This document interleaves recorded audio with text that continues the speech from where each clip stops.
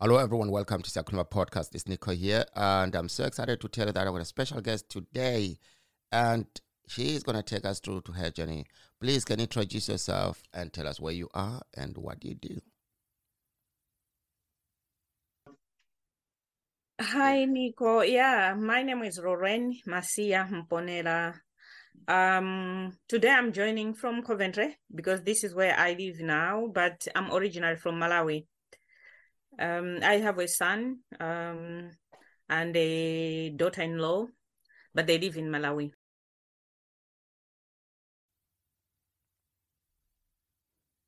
Okay, thank you again, Lauren, for joining me here today. I think everybody's going to be excited. I've been waiting for this for some time. We'll talk about getting together on the podcast before, but because we're living in this busy world, and the time was really difficult to get it right.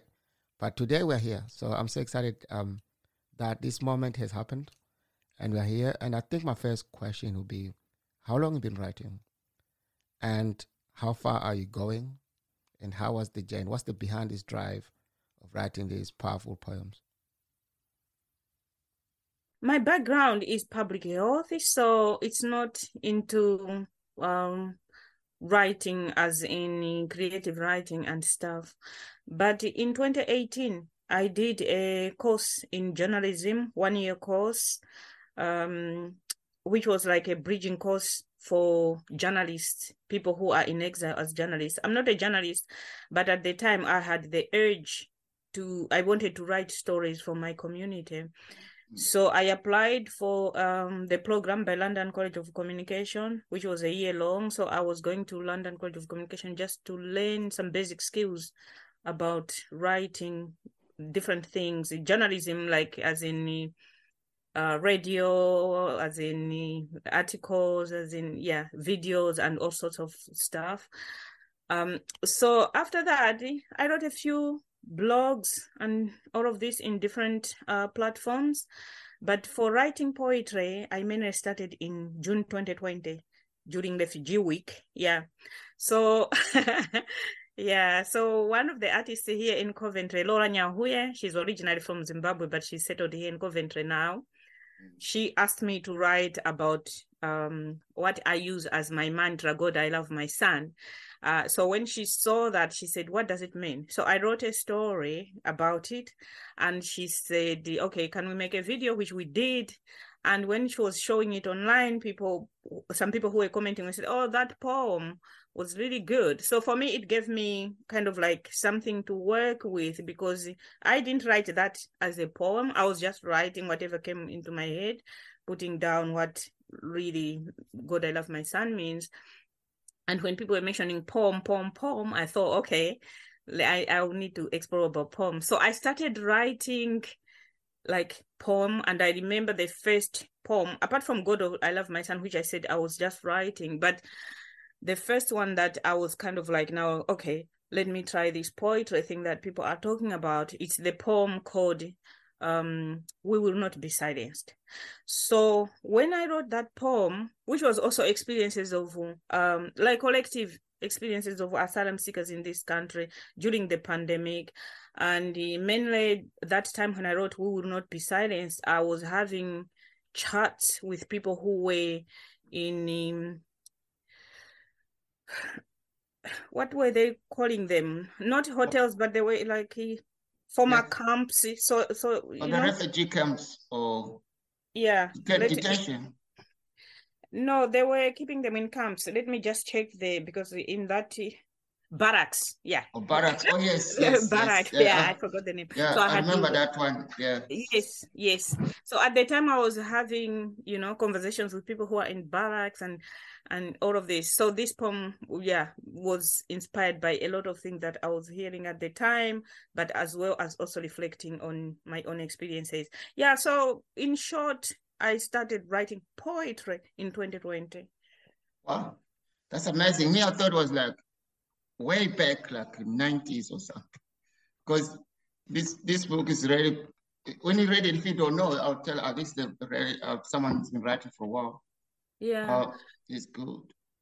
Oh, thank you. So because during the pandemic, much as it was a very challenging time for all of us the world over, but I think it also brought in a number of opportunities. So I used to join events from Eventbrite almost every single day. Like I'll be busy with my own other stuff, but I'll make sure that I attend some form of workshop. So then I'll join some things that are free. Some things will be very awkward time, like 1 a.m. because maybe the organizers are based in the US or wherever they are. But if I'm interested in what they are offering, then I would attend. So it has been like a very intense kind of like learning and producing material. So the poems that you see in this book were written between 2021 2022. Yeah, so I wrote a lot, but I just picked some that I could publish. Oh, great work there, Lauren. Thank you again. I'm just looking at your book right now. I can see there's a comment from a famous comedian, Tom Green. He says, powerful, beautiful, and moving. He's talking about your poems. And it's really, really, those who don't know Tom Green, he works with refugees and asylum seekers by giving them a stage to perform, to learn how to do stand-up comedy. So for you, Lauren, I think you're very lucky to actually worked with him or met him. I thought you were part of the group as well because he ran a group called No Direction Home. I thought you were part of the group on 2019. No, I had not started. I started during the pandemic. That's when so our training mainly was via Zoom because it was during lockdown time. But yes, I did some gigs online, a few, but later on I also did some physical ones here in Coventry as well as outside of Coventry. The last one, I think I was in Devon. Maybe, when was it? Before August, so it's been a while. As I said, I'm so excited from the beginning to have you here on the podcast because I want to tell you something. It takes me some time to understand how to write a poem and how to read a poem because I was like, really didn't understand it much. But now I meet lots of poets and lots of stand-up comedians and lots of writing, and I'll get to enjoy poems. And I don't write much myself, but I was lucky years back in Glasgow. I was hosting a poetry night, like every 2 weeks. It was really good to meet all these best, amazing people writing and stuff. So I'm kind of enjoying poems, and yeah. So thank you again for joining me. It's really, really great. It can be hard if you are not making an effort to understand what these poems are about. But once you start, it's just like comedy. I never used to enjoy much when people are laughing. I'm like, what are people laughing about? I couldn't get it. But but later on, I was like, when I started paying attention, I was like, oh my God, I think I need to be laughing more. Yeah. So poetry, I feel like it's also the same. Most of the times we say, I don't understand, maybe because we haven't really sat down with it. But otherwise, I think from the moment I discovered it, I feel like, oh my God, this is what I have been missing all this time. It's so good. And most poems are so deep. And then that story that goes on in the poem, I'm like, wow. Yeah, so for me, I always feel a poem. When I read a poem, I feel it. I hear it from you, Lauren, because you wrote it. Is all your poems has something to do with your personal life? If so, why? Oh, yeah. Almost all poems in this book, most of it are personal experiences. Yes, there is bits about, collective experiences, but most of them are personal experience. So the Limbo Land, which talks about, maybe we need to read it, and then we can talk about it. Do you want me to read it? Yes, Lauren, you read it, you wrote it, and I'm sure the audience will be excited. They're excited to hear your voice and your amazing poem. Please read us Limbo.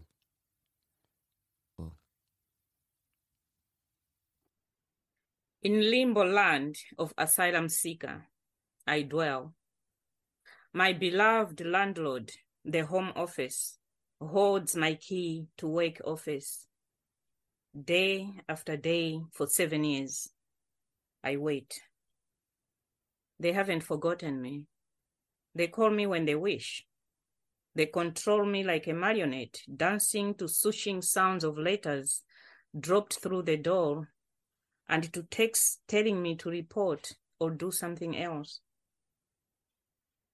I'm like a baby they don't want, called far too young to do errands, never brought to the dining table nor celebrated, the key of my coming of age being held tightly in their hands. My breath is controlled by the footsteps outside my room, waiting for my name to be called for a transition to I don't know where. I spend too much time in my room, afraid that outside I'll betray my fears and let everyone see my silent tears. I have a life, but it's not mine. It's controlled by an amorphous office that decides what I do and do not do. I'm not shackled, but my mind is locked in the eternal battle of when shall this nightmare end? I wonder which shall come first, the loss of my breath or that of my mind.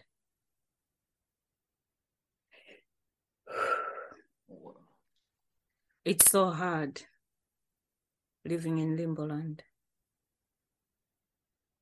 Thank you. Yeah, thank you too, Lauren, for reading the poem here. It's really, really amazing. But there's one thing I wanted to talk to you about. It's just a discussion on here, because I know you wrote something about refugees as well. The poems was that.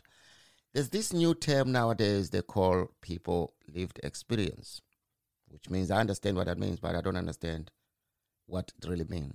I know, and I mean, it's been used a lot by people work with refugees and charities and projects. I find it like personally, I'm one of the volunteers or service users in these projects sometimes, and lived experience, of course, I do. But I find it like there's so much pressure they're putting on us nowadays. Oh, we're looking for lived experience people to come and do this and that and that. But you're not getting anything back from that, you know? So I'm not complaining. I'm not saying these projects, they're not doing work. They're doing fantastic jobs. They're doing fantastic work. They really work hard to support refugees and asylum seekers. But there's something missing, in my own opinion. Our time needs to be valued. We need to be treated like a society, to feel like a part of the community, not the part of the problem. Not you're the one who have to come and solve the problem, but of course, because you have a lived experience. I think it's a bit misinterpreted there. It needs to be fixed. In my own opinion, I think if you want me to be on Zoom line for your whatever the call is for 4 hours, please, let's be honest. Take that, do something about it. I mean, some of our people, refugees, asylum seekers, they don't have any support at all. No internet money coming up, nothing. And, I'm not pointing any fingers to any project or any organization. I'm just raising awareness that it is an issue now. So I just want to hear your thought on that, Lauren. You remind me of a talk I gave at the Migrant Help Conference in 2021. I touched on how lived experience is not valued much as we want to talk about it, but it's not valued, where people, most of the times, they don't want to compensate you for your time because you are an asylum seeker. I'm like, no, my time is more important to people that need my help. Yeah. So if you're gonna take me out of the work that I do, then you need to give something to my organization. You know what I mean? I cannot Exactly. just go round. But otherwise, I would want to prioritize my time to give it to people that need me most, which is my community. But if I'm needed somewhere else, then I have to be compensated for that. That if I'm an asylum seeker, can't be paid, then that should be channeled to my organization, which will still help the people in my community because they need that support. Yeah. So I touched on that a bit, but it's a good thing that maybe we can explore it further and keep hitting on it.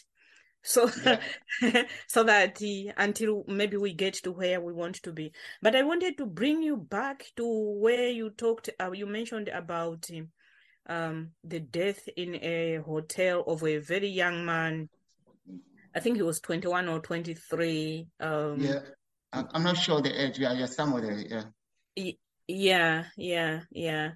It is quite a sad thing. He had suffered a lot already from his country, Sudan, and then he came over. There were issues with him, but it seems from what we were reading and hearing, he didn't get the support that he was he needed. And then the next thing we hear was that he was found lifeless in his room. So that is sad, but it's not like rare. It's very common nowadays. I don't even want to get started into what is going on even where I live here in Coventry. So it is something that I feel like it needs to be stopped, because we cannot continue to see young people dying in a country where we have arrived, where you feel like now I'm safe. Yeah, and I was gonna say, don't mind my photo is frozen, but you can hear me talking, so don't worry about that. Okay. So I feel like there is a lot of work to do, especially in terms of how can human beings be valued as humans. I know everyone gonna die, but what we are talking about here is the unnecessary deaths, is these deaths that are preventable because someone could not access the support because of their immigration status, because they are still in the asylum, therefore they could not do this or that, the other. So I feel like, there's a lot of work that needs to be done, and a lot of awareness that needs to be raised, so that these statistics that we are talking about should be reduced. Because for me, even one death is a death too many, especially if it's an early death, preventable death. We don't need things like that. I totally agree with you, Lauren, on this one, because it's really hard. I think lots of asylum seekers and refugees passed away during the lockdown mainly. And the one case in Glasgow, the one you're talking about, I only know like one or two, but I think the one person was shot by the police because he lost it from the hotel, and then he was shot. Then the other ones, there's a few cases in Glasgow, but I have not much information to every case what exactly happened. But the other thing is I want to touch on is mental health has been ignored. I mean, when I mean ignored, like when someone suffers mental health, even the organization and the projects, they kind of like, maybe we don't know what to do, and you get cancelled. You're no longer volunteering. You know. I mean, there's so many of these stigma going on with as well, especially in our communities, and we need to talk about this, because I think most of these deaths, they are caused by something that could be avoided by someone talking to someone, but it's not happening much. So it's a difficult one where we're living in. But for the police killing people, it happens everywhere in the world, but it shouldn't happen at all to anyone, especially on the refugees in UK. I mean, so that's one part that it really makes me feel sad that no one is really doing much about it, because it's quite hard to to go around it. I mean, especially for myself, I can't really look at even you can't. What I'm trying to say is the stigma being judged in our communities. It makes you not even to talk how you feel, how you do, because you just buckle it in and just locked it in until explosion comes. And then that happens most of the time when you're under the Home Office hands. Then that's the loss of life. Shouldn't happen. Should not happen. I think that's of course my stand is people need to get support even before we lose our mental capacity. If we lose mental capacity, I think that's even more support that we need. But like you're saying, sometimes it's the opposite. You lose mental support, and then if your asylum has been refused, like we used to have a case here where people were saying, no, because he's not qualified, this criteria and all that criteria stuff. But at the same time, you question to say, do we not have a clause in where every adult person can have, it doesn't matter your status, but every person can be looked after by the social service if you are a vulnerable adult. But yeah, it's something that I think like the approach you took in terms of like raising awareness and talking about it, we just need to keep hitting on it until we get to where we need to be, which is a fairness and the equal world that we all want to live in. Nobody should be stigmatized, like you are saying, because things are starting maybe to go this way or that way, and then the support stops. It can only get worse, isn't it? Because I think when I'm losing my mental, that's when I need more support, because I will lose track of most of things. That's when I will need people to support me more so that I can get back to myself, Yeah, but you mentioned about what I included in this book. There is Do Not Let Bukalili Be Forgotten, which is one from Sudan. But there's also another poem, which is Lambs of Sacrifice, where I talk about a young man, Mustafa, who I think he was waiting for his case for a decision, and he wanted to help his mother, so he got a job at a gas station, and then the immigration officers raided that place, and in the process the young man died. He was a 23-year-old. So it is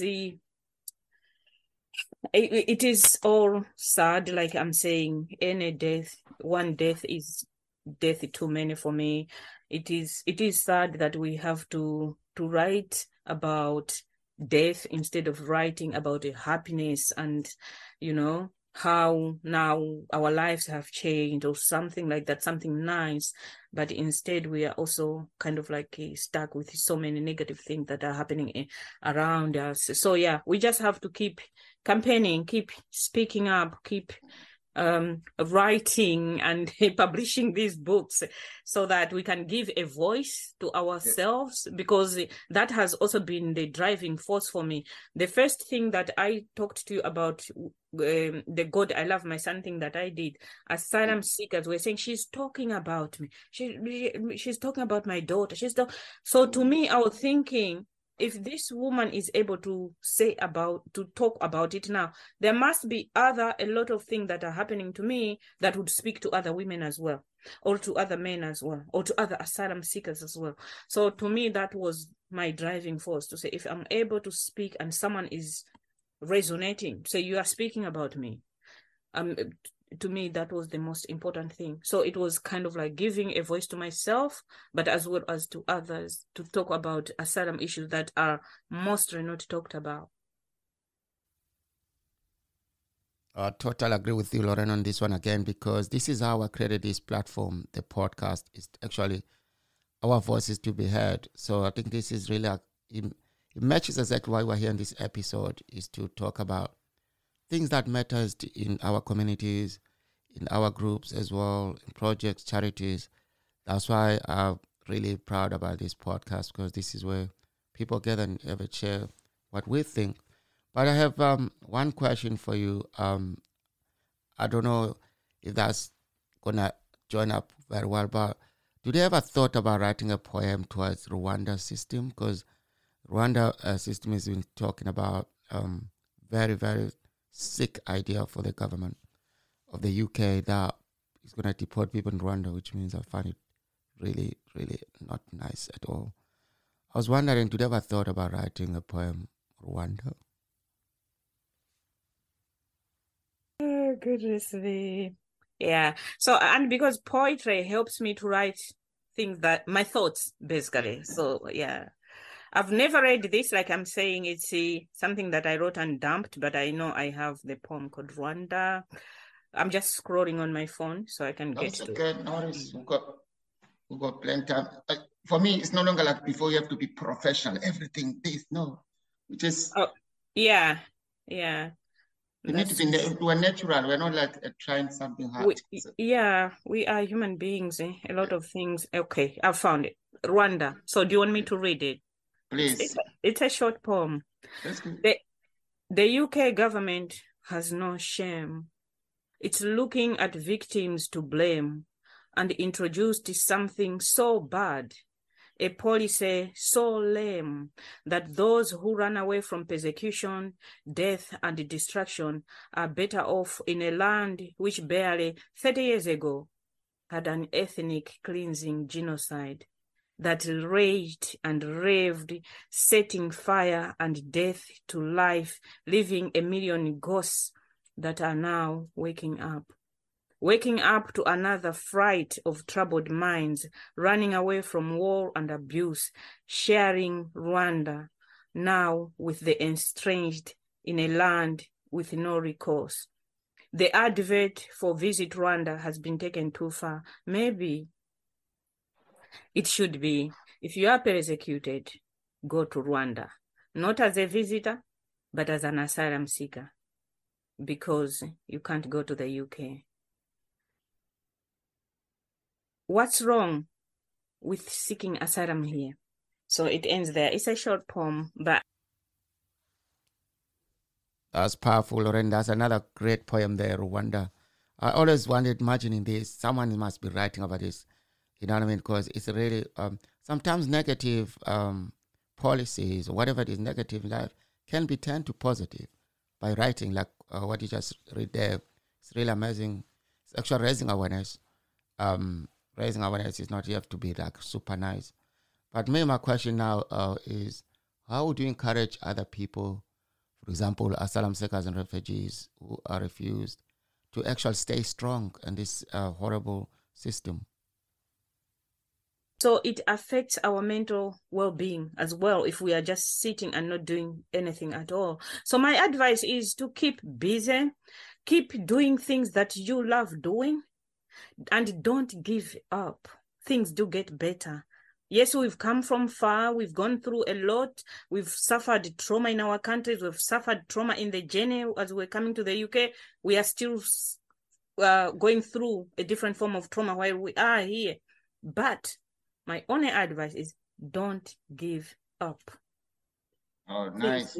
Things get better. But try and be doing stuff, whatever you like, whether for you, if it's music, if it's volunteering, whatever you want to be busy with, just be doing something so that you don't just stay and wait, because that's dangerous. Like I talked about going to London College of Communication to do journalism. I was already an asylum seeker at the time, 2018, 2019. Why? Because I wanted to be busy. I wanted to be doing something. So it can be a skill, going to the college. And I was in City College doing GCSE, but I already have master's degree. But I know how important GCSE is in this country. I was like, if I'm just staying at home, I might as well go to college. And when I went to that college, it was so rewarding, because at the end of the year, my teacher gave me a certificate of the most focused student. So to me, it was like, I'm like, oh, yes, I've scooped the GCSE results, but also at the same time, there was something rewarding. And yeah, it just gives you satisfaction, but at the same time it saved me from just sitting in my asylum room accommodation, because I was in asylum room at the time, and sitting there and cry day and night, or just thinking about when shall I get my status, when shall I get my status. But if you are busy, and yes, it's worse to be in the waiting position, but if you are busy, it helps a little bit with our mental health, but at the same time, you acquire some skills which you need when you get your paper. Yes, I know I'm frozen again, but don't worry, that's a really good advice. For me, a lot of people ask me, Nico, where do you get the strength of doing these things and stuff? Yeah. I think I was born stubborn, man. I don't believe that there's nothing written in paper that I cannot do anything. I cannot be a human being. Yeah, yeah. I guess it's your character. So you are a fighter. You just want to, to fight, but also sometimes it's to do with a number of things. Some of us, like I can talk about my case. When I became homeless, Peace House gave me a room where to live.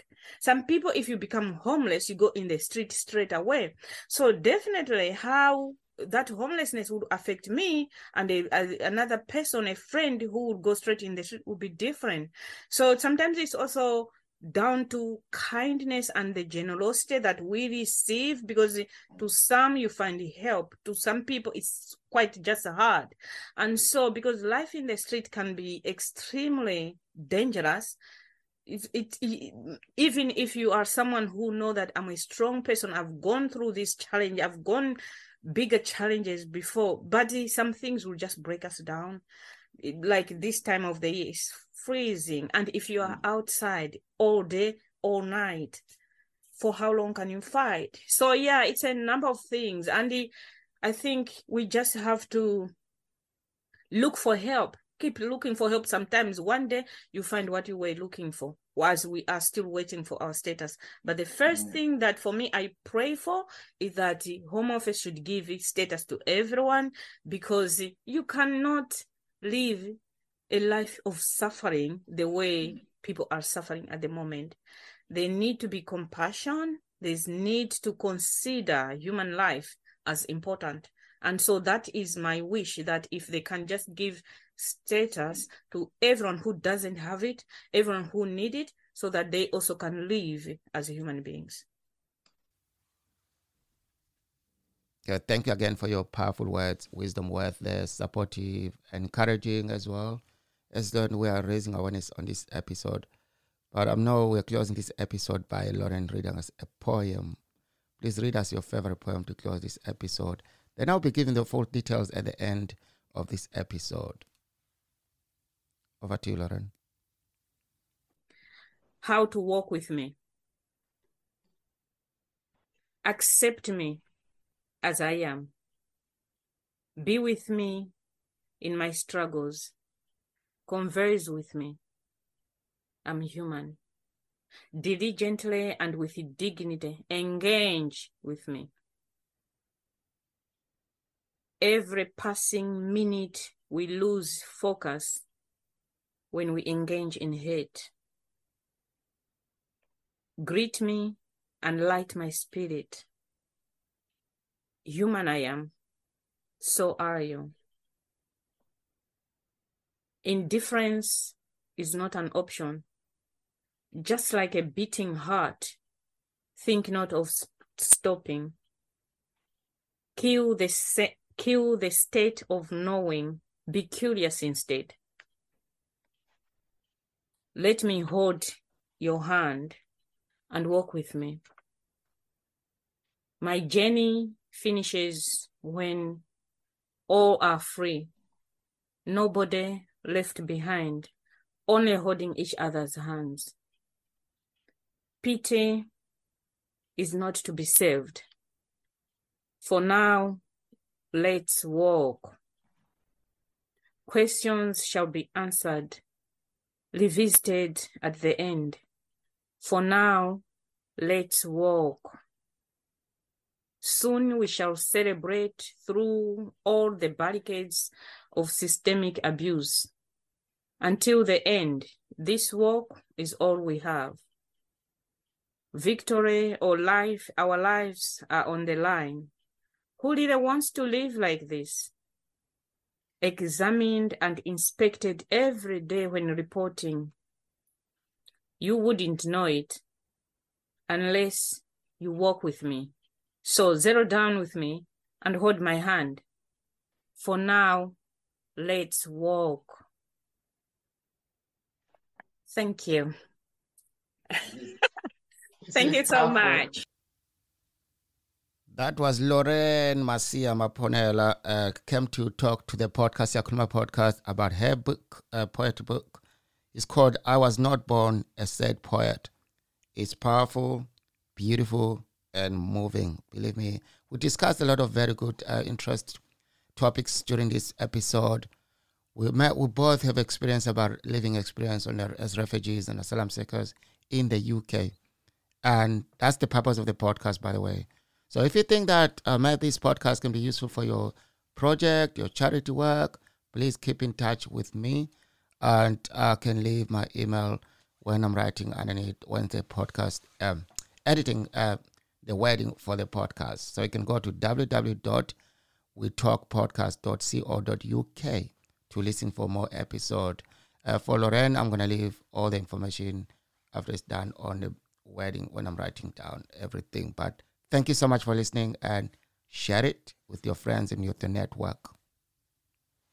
We are on Spotify, Anchor, Apple, Google, and you can go to Twitter. You can go see us on Twitter, Siyakhuluma Podcast, on YouTube, and you can see on Facebook, Siyakhuluma We Talk Podcast on Facebook, and Instagram. I'm there as Nikondlo.